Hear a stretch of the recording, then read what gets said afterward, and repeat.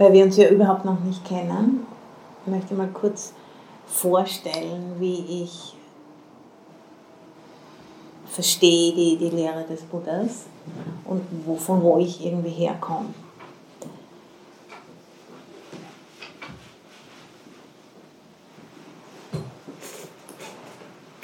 So, ich glaube, für mich irgendwie so der Kernpunkt der Lehre des Buddhas ist, wie ich mich in Beziehung zu meiner Erfahrung verhalte. So, es geht nicht darum, Meditation ist nicht darum, eine andere Erfahrung zu haben als die Erfahrung, die wir haben, sondern es geht mehr darum zu erkennen, unsere Haltung gegenüber der Erfahrung. Und dann durch das Meditationstraining diese Haltung gegenüber unserer Erfahrung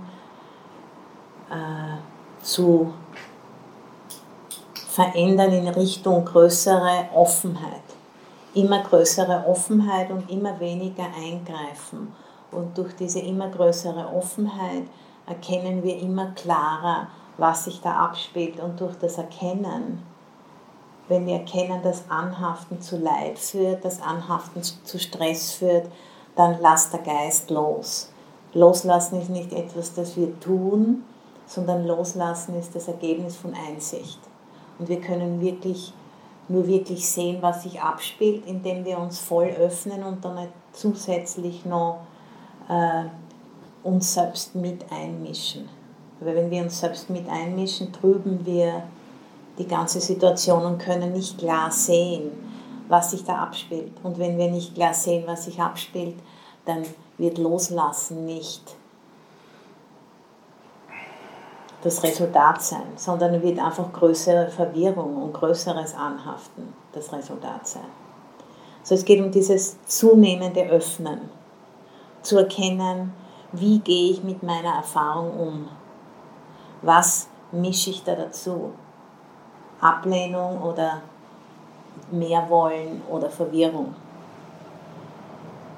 Und es geht darum, mitzukriegen, was passiert im Alltag und auch in der formalen Meditation, aber vor allem im Alltag. Und die formale Meditation ist ein Training für den Alltag. Und zu sehen, was außen passiert und vor allem zu sehen, was innen hier passiert, was ich dazu bringe zu meiner Erfahrung. Und dann entscheiden zu können, was mache ich damit? Was mache ich mit dem, was ich erkenne? Also wo bin ich, wo will ich hin und was passt da dazu? Und wo wir hinwollen, sind wahrscheinlich die 3 Zuflüchte. Aber dann die richtigen Entscheidungen machen, um wirklich in diese Richtung zu gehen. Es geht darum zu erkennen, wie ich mich zu meiner Erfahrung beziehe, und die Erfahrung selbst ist zweitrangig. Und das ist eigentlich ein sehr revolutionärer Ansatz, die Erfahrung selbst als zweitrangig zu sehen und das, wie wir uns zur Erfahrung beziehen, als erstrangig anzuerkennen. Weil das ist das Einzige, wo wir Veränderung bewirken können. Die Erfahrungen, die passieren, die sind nicht in unserer Kontrolle zu einem großen Teil, aber wie wir uns gegenüber unserer Erfahrung verhalten, da ist eine große Bandbreite da. Und Sati, Achtsamkeit oder Gewahrsein und Freude, Piti, das sind 2 Erwachungsfaktoren, die sind zentral in der Praxis. Die Achtsamkeit, um wirklich im gegenwärtigen Moment zu sein, und die Freude oder zumindest Zufriedenheit, um Raum um die Erfahrung herum zu erlauben. Wenn wir keine Freude haben, wenn wir keine Zufriedenheit haben mit unserem Leben oder mit unserer Praxis, dann wird das alles ziemlich eng und wir können nicht wirklich klar sehen. So, Freude und Achtsamkeit sind die zentralen Qualitäten von diesen 7 Erwachungsfaktoren, die den Weg in die Freiheit öffnen und erlauben uns, dass wir zurücktreten von unserer Erfahrung, und klar sehen, und das resultiert dann natürlicherweise in Loslassen. Und Loslassen bringt noch mehr Raum um Erfahrung herum. Und dann gibt es mehr Potenzial, um klar zu erkennen, was sich abspielt. Mehr loslassen. Und so ist es ein Prozess, der immer mehr in die Tiefe geht und in die Weite geht.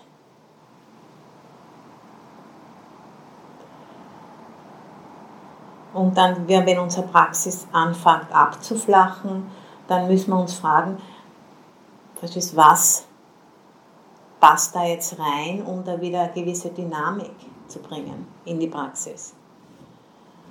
Und da müssen wir wirklich Aufmerksamkeit bringen zu unserem Geist, zu unserem Herzen und wirklich zuhören, wirklich hinhören und hinterfragen. Und hinterfragen mit dem Wissen, dass unser Geist diese grundlegende Tendenz hat, zu konstruieren. Und der unerwachte Geist fällt immer wieder in diese Tendenz, die Dinge so zu sehen, wie wir sie gerne hätten, dass sie wären. Und wenn wir uns da nicht wirklich selbst kennenlernen und was unsere Muster sind, dann können wir da keinen Fortschritt machen. Sondern wir müssen wirklich diese Mut, kann man sagen, haben, sich wirklich umzudrehen und hierher zu schauen, was wir zu unserer Erfahrung dazu bringen. Unsere eigenen Wünsche, unsere eigenen Ängste, unsere Hoffnungen und so weiter.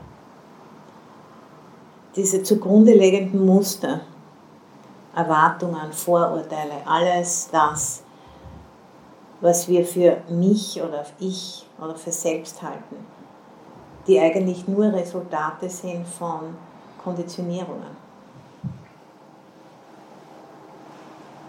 Und die Praxis und die Lehre ladet uns ein, stufenweise aus diesen konstruierten Mustern auszusteigen, bis hin zum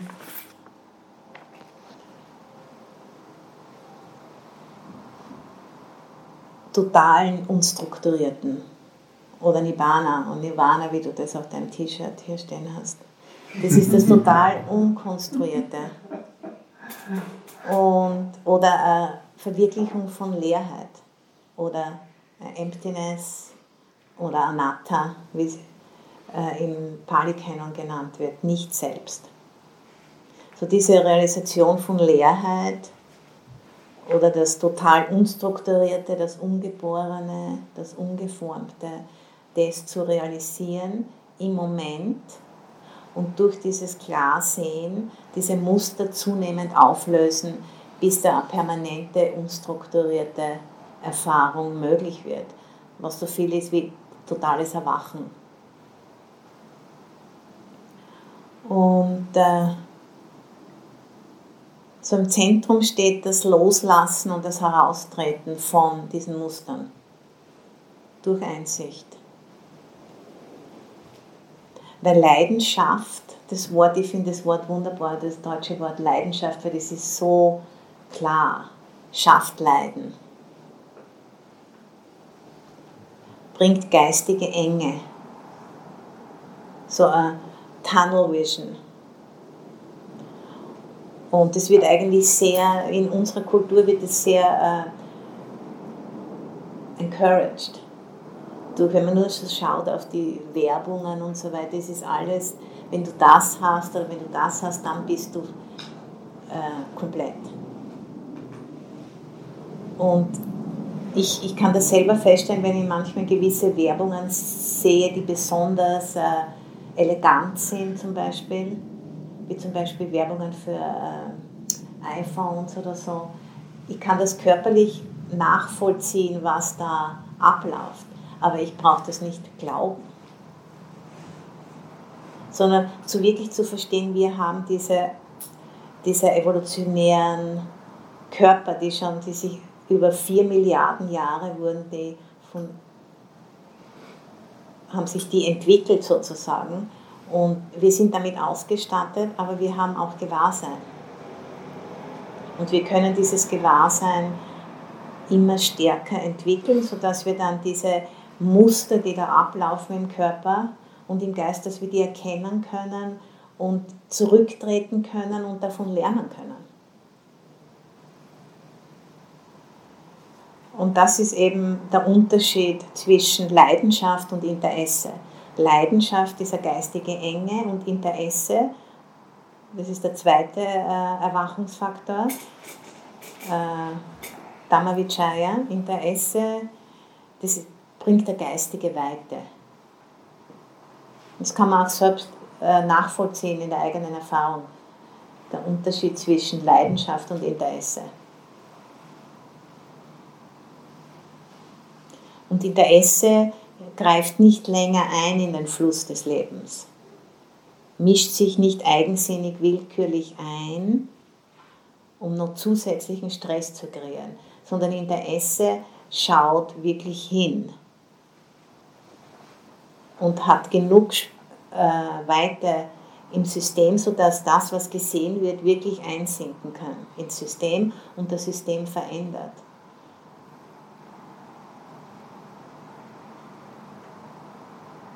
Also es geht darum, in den Fluss des ständigen Veränderns und des ständigen Entstehens und Vergehens zu verweilen, in dem Fluss und den Fluss nicht mutwillig zu unterbrechen.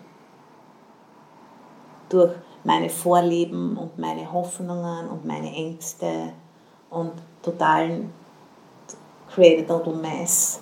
Und das ist dann, wenn das Glas Wasser mit dem Schlamm, wenn das total aufgewirbelt wird und dann sieht man komplett alles nur mehr in dem Licht von diesen eigenen Hoffnungen und Ängsten und wird total, macht viele, viele Dinge, sagt Sachen, denkt Sachen, tut Sachen, die einem dann später leid tun und die sehr viele Komplikationen in unser Leben bringen können. So weit, dass wir jetzt momentan als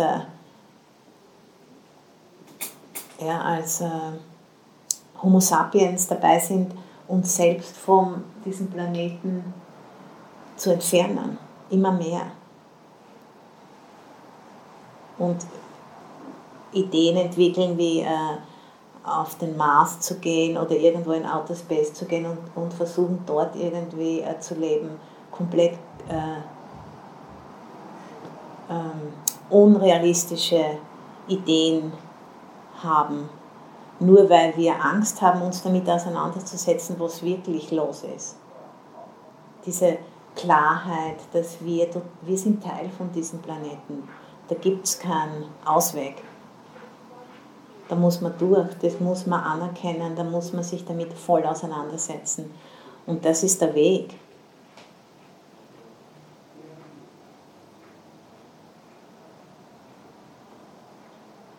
So dieses Verweilen im Fluss und das Ende von Verdinglichen, das Ende, das immer zu versuchen, den Fluss zu unterbrechen und die angenehmen Dinge festzunageln, dass wir mehr davon haben und die unangenehmen Dinge einfach wegzustoßen. Und durch das immer mehr Verwirrung zu kreieren und sich immer weiter von dem wegzubewegen, was wirklich befreiend ist. Nämlich das Verstehen von den Dingen, so wie sie wirklich sind, inklusive unserem Körper und unserem Geist.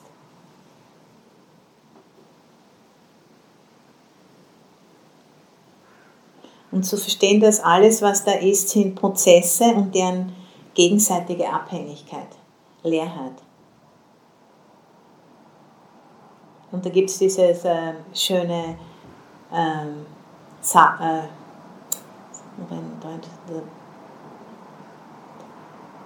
ich weiß nicht, wie man das sagt, saying, a beautiful saying bei Ajahn Chah.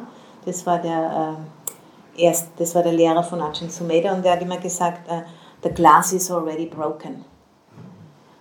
Das Glas ist bereits zerbrochen. So, obwohl das Glas jetzt noch nicht zerbrochen ist, es hat das totale Potenzial zu zerbrechen, aber ich kann es trotzdem benutzen, um zu trinken. obwohl dieses Glas nicht wirklich ein Ding ist, es ist ein Prozess. Und wenn man das runterfällt, dann wird es in viele verschiedene Teile wahrscheinlich zerfallen. Und wo ist das Glas hingegangen? Das Glas hat nie wirklich existiert.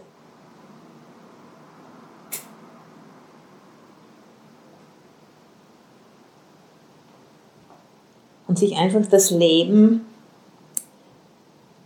von diesem Standpunkt aus anzuschauen, ist sehr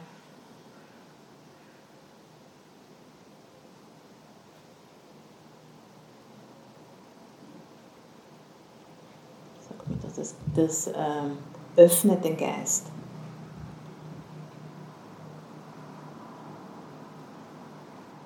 So kurz gesprochen, ja, nicht den Dingen hinterherrennen, sondern zu erkennen, wie wir in Beziehung zu den Dingen stehen, wie wir in Beziehung zu unserer Erfahrung stehen. Um das geht's.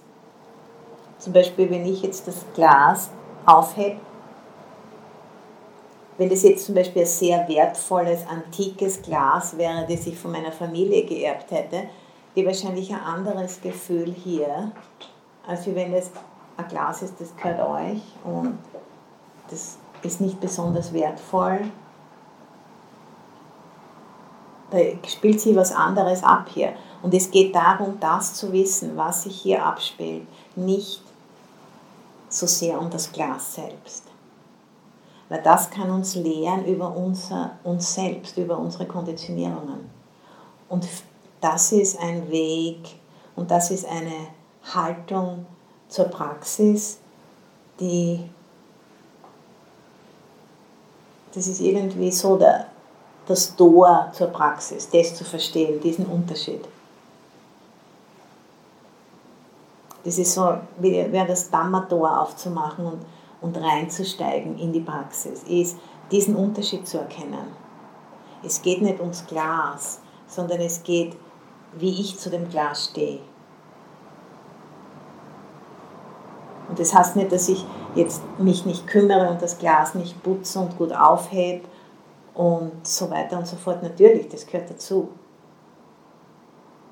Aber es geht mehr darum, was ist, wenn das Glas einmal nicht da ist. Wie reagiere ich dann? Weil da kann man sich dann wirklich selbst kennenlernen. Und um das geht es in der Praxis.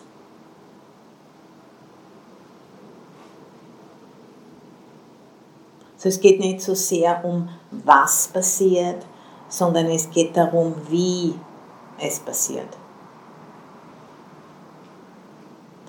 Es geht nicht so sehr um den Inhalt von den Gedanken, die durch unseren Geist durchziehen, sondern es geht darum, die Struktur der Gedanken zu erkennen oder die Struktur der Erfahrungen schlechthin zu erkennen.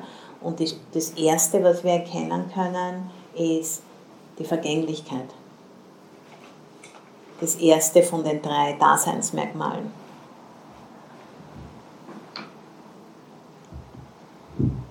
Und um diese Struktur der Erfahrung erkennen zu können, müssen wir unseren Geist trainieren, müssen wir diese 7 Erwachungsfaktoren trainieren, sodass der Geist die Sensibilität hat, die Feinsinnigkeit, die Kraft, diese Struktur der Erfahrung zu erkennen. Weil normalerweise ist der Geist so konditioniert, nur auf den Inhalt zu gehen, dass die Struktur komplett nicht gesehen wird. Und Weisheit ist die Erkennen dieser Struktur. Und Mitgefühl ist die Kehrseite von der Weisheit. So die geistige Kraft zu entwickeln, diese Muster klar zu erkennen. Und nicht länger ja noch festzukleben und immer wieder da hinein verwickelt zu werden. Und das geht's. Das ist Weisheit. Das ist nicht, dass man jetzt viele Sutten oder Bücher auswendig weiß und auf welcher Zeiten wir welche Sutta finden, in welchem Buch, sondern es geht darum, in Aktion zu wissen, das ist vergänglich. Und da überhaupt keinen Zweifel zu haben. Selbst wenn wir jetzt im Auto fahren und bang, wir haben einen Autounfall, großes Trara, und dann in der Mitte von diesem emotionalen Chaos sich erinnern zu können, ist vergänglich. Um das geht's. Nicht zu wissen, Majjhima Nikaya Number 122, bla bla bla. Um das geht's überhaupt nicht.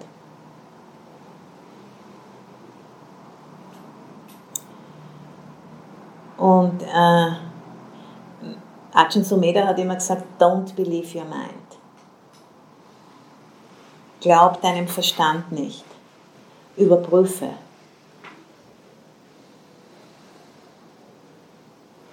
So sich an das erinnern zu können, wenn man wirklich im vollen Aufruhr ist, im emotionalen Aufruhr, um das geht es wirklich. Und das braucht sehr viel Übung. Der Vergänglichkeit so zu vertrauen, dass man sich selbst im größten Chaos daran erinnern kann und dann sagen kann, okay, stop. Nicht einmischen. Und mal schauen, was ist jetzt wirklich geschickt. Und das ist nicht unbedingt das Erste, was man denkt. Und das ist eben diese Macht zu entwickeln, da zurückzutreten, herauszutreten aus den Mustern und einmal eine Minute oder 2 oder 3 einmal zu geben und zu schauen, diesen Schlamm erlauben, dass er sich auf den Grund vom Glas setzt, damit man dann wirklich sehen kann, was ist jetzt geschickt, was ist jetzt in Richtung von unserer Zuflucht zum Beispiel.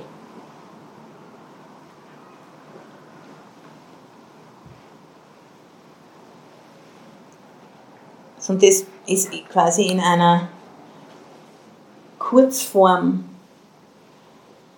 so die Essenz, um die es geht bei der Praxis. Und um diese geistige Macht zu entwickeln, müssen wir diese 7 Qualitäten in uns trainieren. Und da habe ich diesen Zettel ausgeteilt für euch alle. Da stehen die nochmal alle 7 aufgereiht, die Bojjhanga, 7 Erwachungsfaktoren. Und ich gehe mal durch alle 7. So der erste ist Achtsamkeit, Sati. Und das ist ein rezeptives Gewahrsein, das ist die Grundlage von allen 7 Erwachungsfaktoren. Aufnahmebereit, empfänglich. Und in den Sutten wird es verglichen wie mit einem Kuhhirten, der schaut auf seine Kühe und die sind auf der Weide vor ihm und die Ernte wurde bereits eingebracht. Dadurch braucht er sich nicht so kümmern um die Kühe. Er muss nur sicher sein, dass die alle da sind. Er braucht nicht aufpassen, dass die jetzt nicht ins Feld hineingehen und das Getreide auffressen, weil die Ernte wurde bereits eingebracht, so als mehr entspannt. Okay, die sind alle da, 1, 2, 3, 4, 5, 6, 7. Und dann kann er sich wieder entspannen. So diese Art von Achtsamkeit. So es ist nicht so wie eine Katze vor einem Mausloch, ständig, nicht so eine Achtsamkeit, sondern eine entspannte Achtsamkeit. So, das ist Sati. Und zweite ist Dhammavichaya, Wirklichkeitsergründung oder Interesse, das ist der Weisheitsfaktor. So dieses wirklich wissen wollen, das bringt Raum. Und dann Energie, Virya, Einsatz, Engagement, Ausdauer, Kontinuität, dranbleiben. So zum Beispiel die Kühe, die grasen da und nicht jetzt einschlafen, sondern dranbleiben, schauen. 4. ist Piti, Freude. Das ist eine subtile Freude oder Zufriedenheit auch. So die subtile Freude, wenn der Geist im gegenwärtigen Moment ist. Wenn der Geist nichts will. Wenn alle Wünsche erfüllt sind. Nächste ist Ruhe, Passavi. 6. ist Sammlung, Stabilität, Samadhi oder Fokus. Konzentration wird auch manchmal benutzt, finde ich aber nicht so ein gutes Wort, weil Konzentration hat eine gewisse Enge. Und dann das 7. ist Upekkha, Ausgeglichenheit, Gleichgewicht. Und zwar Gleichgewicht bezogen auf meinen eigenen Geist, was in meinem eigenen Geist vorgeht. So zum Beispiel, wenn irgendwas Schlimmes passiert oder Kompliziertes vorkommt, dann diesen Vorgängen im Geist Ausgeglichenheit entgegenbringen und das einfach einmal lassen. So diese 7 Erwachungsfaktoren. So der erste ist, die Grundlage ist Sati und dann die nächsten 3, Wirklichkeitsergründung, Energie und Freude, die sind energetisierend. Und wenn es dann zur Freude kommt, dann Freude automatisch verwandelt sich, nachdem der Geist durch die Freude vollständig energetisiert wurde, dann kann man darauf vertrauen, dass es sich langsam beruhigt und der ruhige Geist sammelt sich und der gesammelte Geist wird ausgeglichen. So zuerst Achtsamkeit und Interesse einbringen und Interesse kreiert Energie, Energie bringt Freude oder zumindest Zufriedenheit. Und wenn sich das nicht einstellt, dann kann man eventuell kontemplieren, dass man die ethischen Übungsregeln einhält. Das kann unter Umständen Freude bringen. Oder zumindest ein Gefühl von Zufriedenheit. Oder zum Beispiel, dass wir in dieser Traditionslinie des Buddhas uns wiederfinden in diesem Leben und dass das eine sehr heilbringende Situation ist, die nicht einfach zu erreichen ist in einem Menschenleben. Das kann eventuell auch Freude bringen. Und dann, wenn Freude da ist, dann beruhigt sich der Geist. Wenn der Geist ruhig ist, sammelt er sich. Wenn er gesammelt ist, ist er ausgeglichen. Und dieses Ausgeglichensein, Upekkha, das wird oft auch mit so einem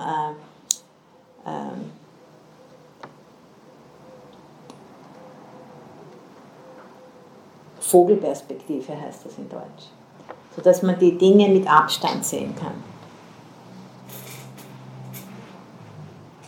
Balance.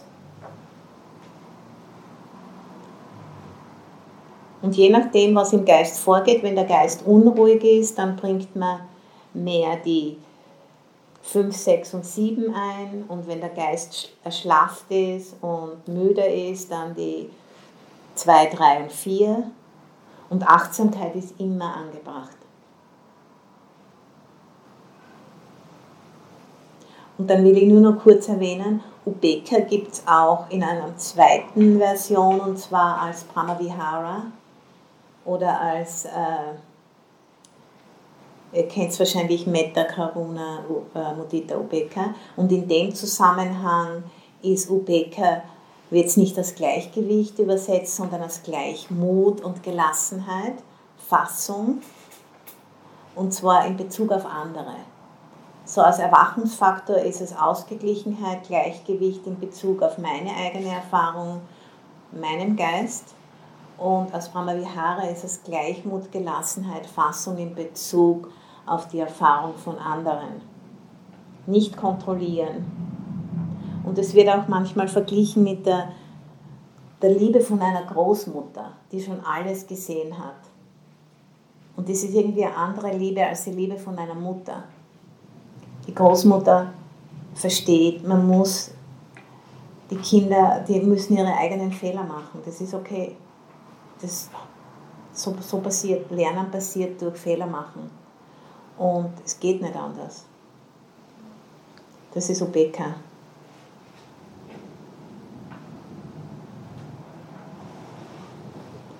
So, das sind die 7 Erwachungsfaktoren. Diese 7 Qualitäten, die unsere besten Freunde sind. Weil sie in der Lage sind, Gier, Aversion und Verblendung durch Einsicht aufzulösen. Und dann diese Einsicht manifestiert sich in unserem Leben als Weisheit und Mitgefühl.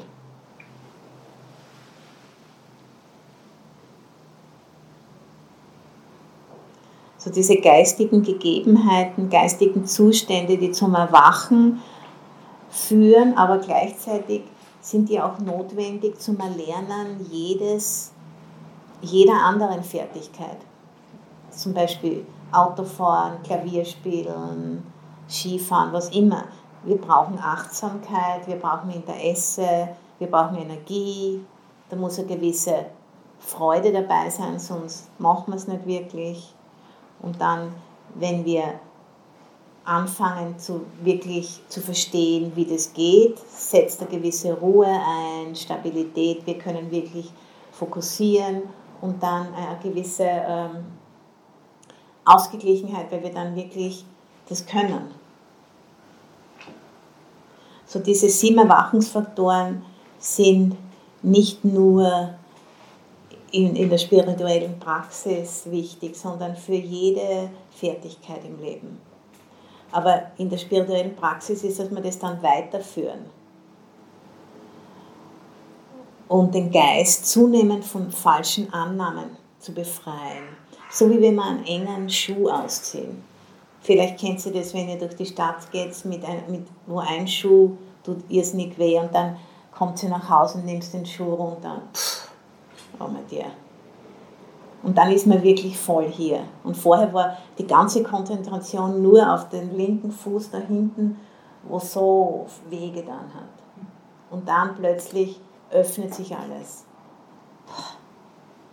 Ziehen den Schuh aus. Oder man kann die Erwachungsfaktoren auch vergleichen mit einem 7-strängigen Seil, das uns hilft, aus so einer Grube herauszuklettern. Die Grube von den falschen Annahmen, aus einem Gefängnis herauszuklettern.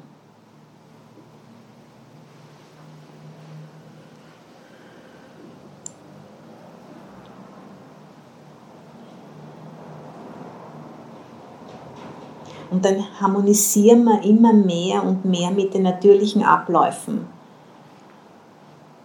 Und durch das Harmonisieren mit den natürlichen Abläufen haben wir Erfahrung von Freiheit und Erleichterung, so wie wenn wir diesen Schuh ausziehen. Und warum?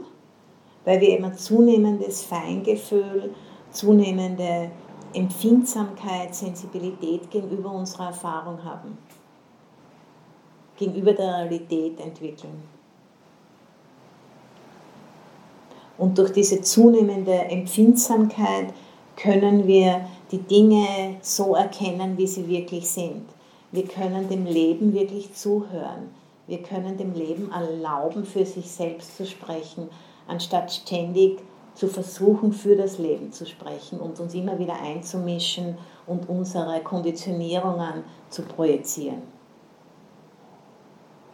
So dieses Nicht-Einmischen und dieses Zuhören können, diesen Raum geben. Unsere Erfahrungen nicht so persönlich zu nehmen, immer alles auf uns zu beziehen, auf unsere Vorlieben und auf unsere Ängste. Wieso?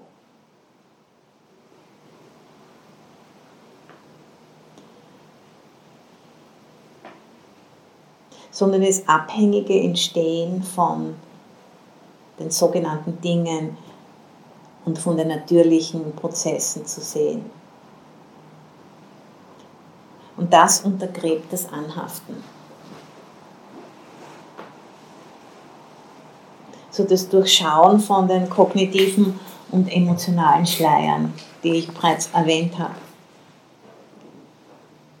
So die konstruierte Natur des Erlebens und die konstruierte Natur eines Selbst oder eines Ichs getrennt und separat von allem anderen zu erkennen.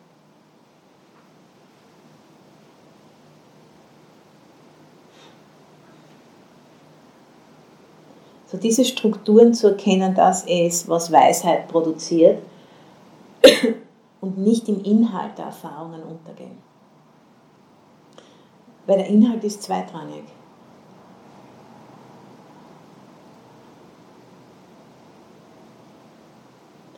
Und wenn man wirklich die Struktur der Erfahrungen, wenn man sich dem wirklich zuwenden kann, dann alle Phänomene, was immer in unserem Leben passiert, hat das Potenzial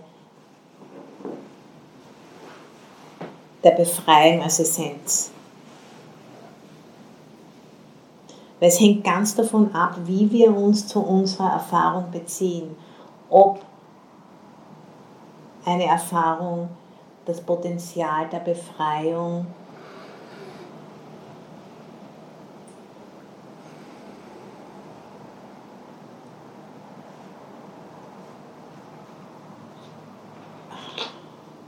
manchmal weiß ich nicht, wie man das auf Deutsch sagt, Moment.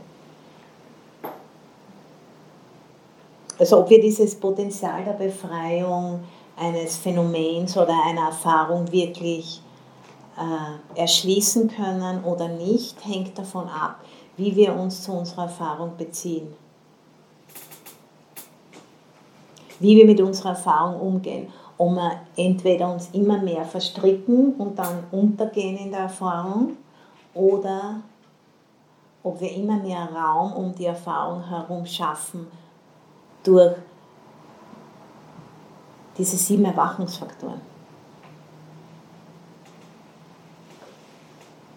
Und das machen wir dadurch, indem wir bestimmten Abläufen unsere Aufmerksamkeit schenken. Und das ist die Lehre vom Buddha, der instruiert uns, wie wir uns zu unserer Erfahrung beziehen sollen, wenn wir wollen, dass dieses Potenzial zur Befreiung aktiviert wird. Das hängt total von uns ab. Und das ist sozusagen die Lehre des Buddhas. Diese Anweisungen, wie wir uns zu unserer Erfahrung beziehen sollen, um dieses Potenzial aufzuschließen. Und es ist nicht super kompliziert, sondern es ist nur anstrengend, weil wir in diesem Prozess uns mit diesen Gefühlstönen auseinandersetzen müssen und die nicht zu manipulieren. Das ist, was so schwierig an der Praxis ist.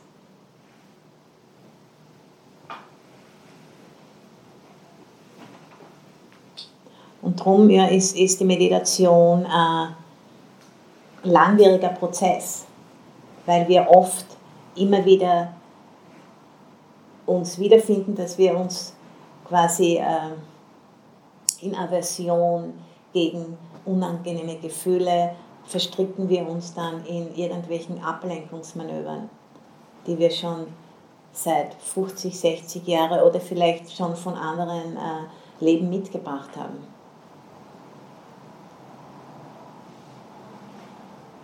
So bestimmte Funktionen, sich ständig wiederholende Abläufe, müssen wir unsere volle Aufmerksamkeit schenken, um dieses Potenzial zur Befreiung uns zu eröffnen. Selbst wenn das am Anfang sehr unangenehm sein kann, wehtun kann, sehr verwirrend sein kann. Weil viele Dinge, die für Jahre unterdrückt worden sind durch Ablenkung, die kommen dann alle hoch. Und da muss man mal sich die Zeit nehmen, sich das anzuschauen.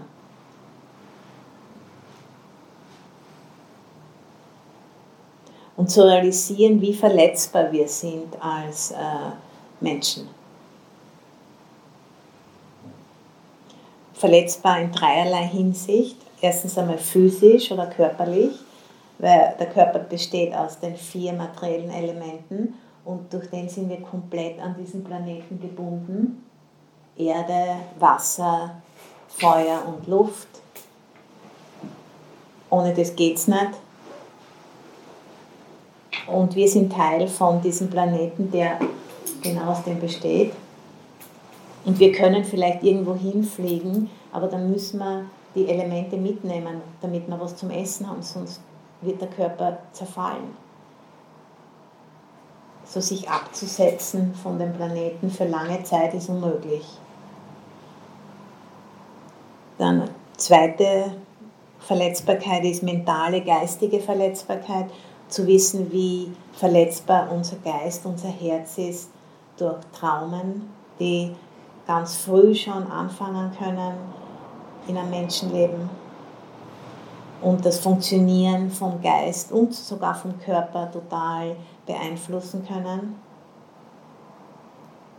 Und drittens dann, wir als Menschen, wir wissen auch um unsere Verletzbarkeit. Oder viele von uns wissen das. Und das ist auch wiederum eine Verletzbarkeit, zu wissen, wie verletzbar wir sind.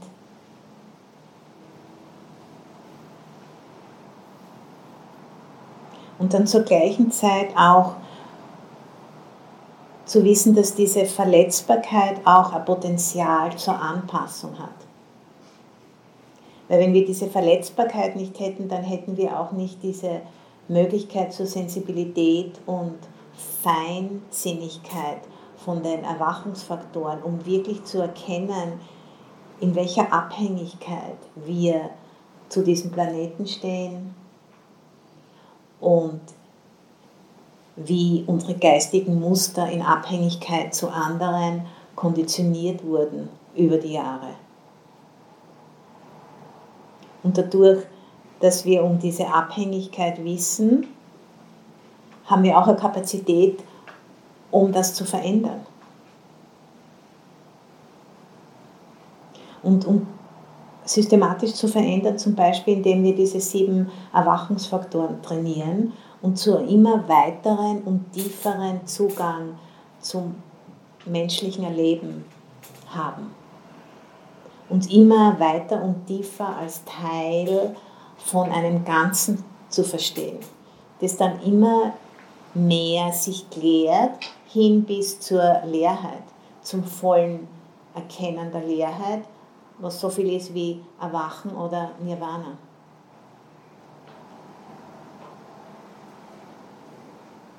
Und das ist, was wir in der Meditation trainieren.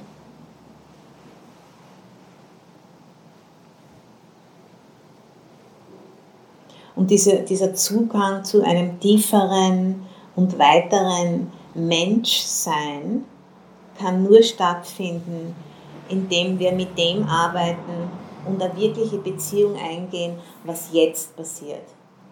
Da braucht man keine speziellen Umstände. Genau was jetzt passiert ist good enough. Weil alle Phänomene haben Befreiung als ihre Essenz. Weil alle Phänomene sind vergänglich, alle Phänomene sind unzulänglich, alle Phänomene sind leer von einem selbst. Ob das jetzt das Glas ist oder mein Körper oder der Planet oder der Baum da draußen, alle Phänomene haben Befreiung als ihre Essenz, weil sie alle leer sind. Leer von einem selbst. So in Bezug auf das ist es eigentlich ziemlich einfach. Wir brauchen keine speziellen Umstände, aber wir müssen unsere 7 Erwachungsfaktoren so weit verfeinern und verstärken, dass wir das erkennen können. Weil ansonsten bleibt es ein Geheimnis für uns.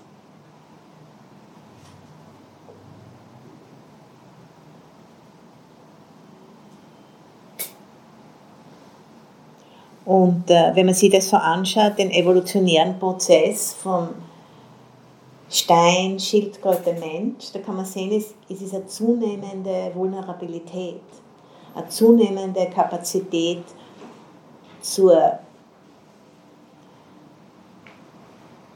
Feintuning vom Geist, sodass der Geist diese Prozesse erkennen kann.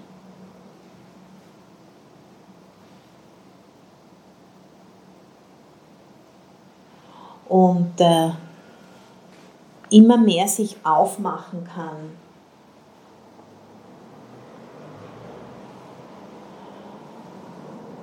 Und eine totale Offenheit zur Wirklichkeit, das ist, was wir Erleuchtung oder Erwachen nennen.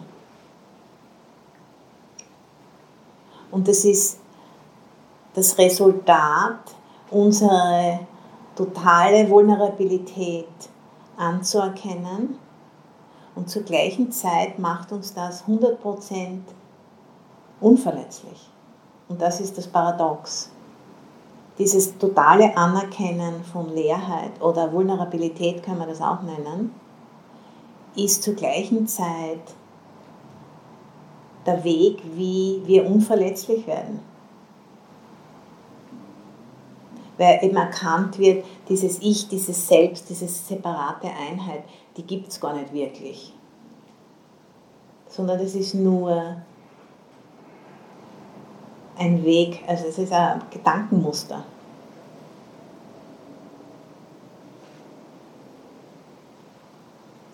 So das zu erkennen, dass diese Verletzbarkeit der Weg zur Unverletzbarkeit ist,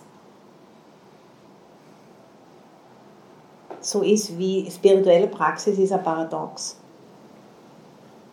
Und sich daran zu gewöhnen, sich diesen Paradox immer wieder zu öffnen und nicht zu denken, dass man das intellektuell wirklich verstehen kann, sondern das ist eine Praxis, die muss man durch Erfahrung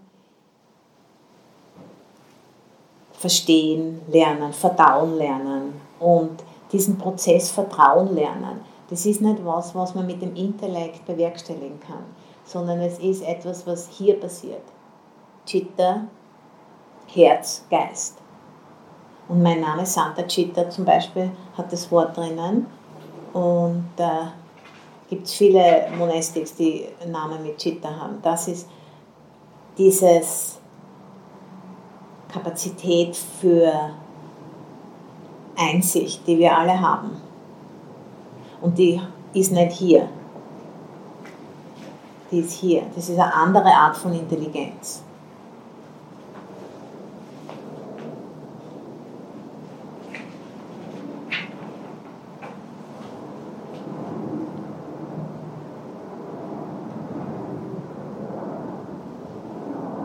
So zu erkennen, dass Anhaften Leid produziert. Und das Leid ist nicht inhärent in den Dingen, in den Gläsern, die zerbrechen, oder in den Körpern, die krank werden, oder in den Bäumen, die sterben, sondern das Leid ist im Anhaften an diese Prozesse, ist das Leid versteckt. Und wenn wir uns nicht einmischen und wenn wir im Fluss bleiben können,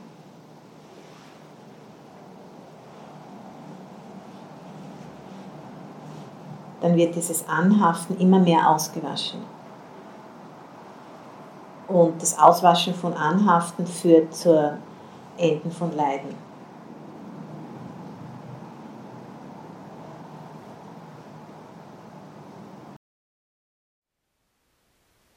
Thank you for listening. To learn how you can support the teachers and Dharma Seed, please visit dharmaseed.org/donate.